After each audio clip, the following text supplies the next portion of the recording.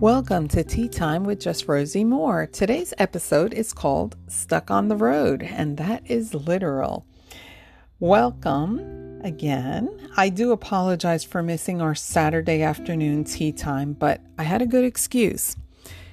We were on vacation at the beach, and on our way home from the beach, our car broke down. Electric went out, and after 15 years and 270,000 miles, it decided to say, I'm done at the most inopportune time. We were stuck in Plant City, about 60 miles from home, with a car full of luggage, my 10-year-old, and my handicapped mom. We contacted AAA to only tell us that, yes, they will send someone out for a whopping $300 tow back to our house, and you have to find your own way home due to COVID because they can't put anybody in the cabin. I thought, surely this can't be, because they were texting me while this was all happening. And it certainly was. They sent me a contract and everything that I had to agree to. But we contacted State Farm, who said, sure, we can tow you and it'll just be $217. And before making this call, I had already put out an SOS on Facebook.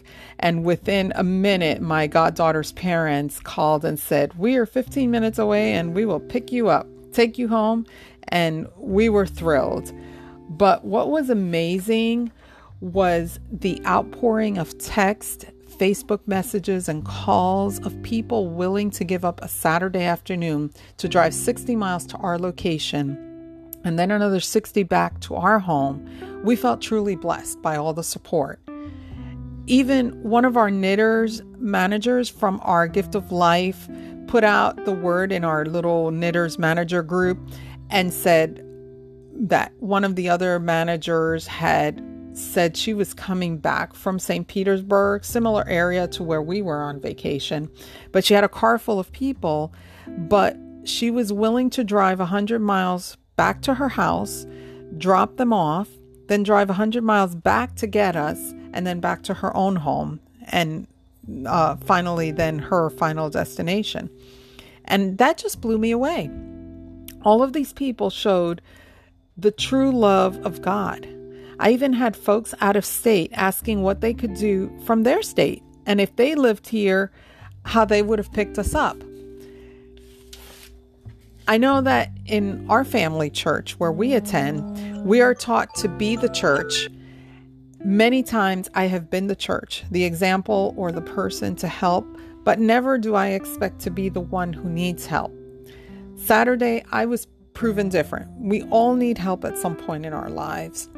And you know, the beauty of our rescuers, Alyssa and Frankie, is that back in 2011, they were the Christmas blessing wedding that we coordinated for them through our business 27 Miracles.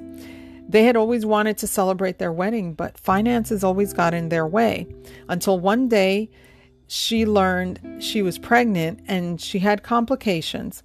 Her son was born prematurely, so she had to give up her job to care for him. Then her husband was unexpectedly laid off from work. So her dreams of having this big, beautiful wedding were shattered. And she came to meet us because she had read about the beginnings before we even became a 501c3, the Gift of Life. And she sadly did not have enough finances to pay for a full wedding and decided it will just not be. And about 4 months later, a caterer in our wedding industry said to us, I want to bless someone because I've been blessed by God, and I want to give someone a wedding reception with flowers, decor, and food. Do you know anyone who needs this? I thought, oh my goodness, my prayers for Alyssa and Frankie have been answered. So I contacted her with the news, but the little bit that they had saved for a wedding got used due to Frankie losing his job. So sadly, there was no extra income to cover a venue, an officiant, a coordinator, a DJ, photographer, videographer, or anything. So I prayed for a miracle. And the day that I prayed, what God inspired on me was a list of wedding professionals in the industry whom I'd worked with before on weddings. He impressed on me to call each and every one and asked them to donate their services. And one by one, they all said yes. There was not a single no. What I didn't tell you earlier was, though, that we had 2 weeks to plan this wedding. So the venue was the last place to say yes because we couldn't find a venue that would see her. And it was called Heaven Event Center. And the woman who worked there at the time, she was a charm. So this wedding took place in December of 2011. It was called the Christmas Blessing Wedding. And by the grace of God, everything went perfect. They had a beautiful ceremony. Check it out on YouTube. It's 27 Miracles Wedding Consulting YouTube, and look for Christmas Blessing Wedding, and you'll be amazed at how beautiful it turned out. Then, by the grace of God, Alyssa had a baby girl, and she asked me to be her daughter's godmother. I was so touched because this was a client of ours, but we had become friends. And that's the background on how I know Alyssa and Frankie. Now, of course, we've kept in touch throughout the years, and she's been to different events that we've hosted.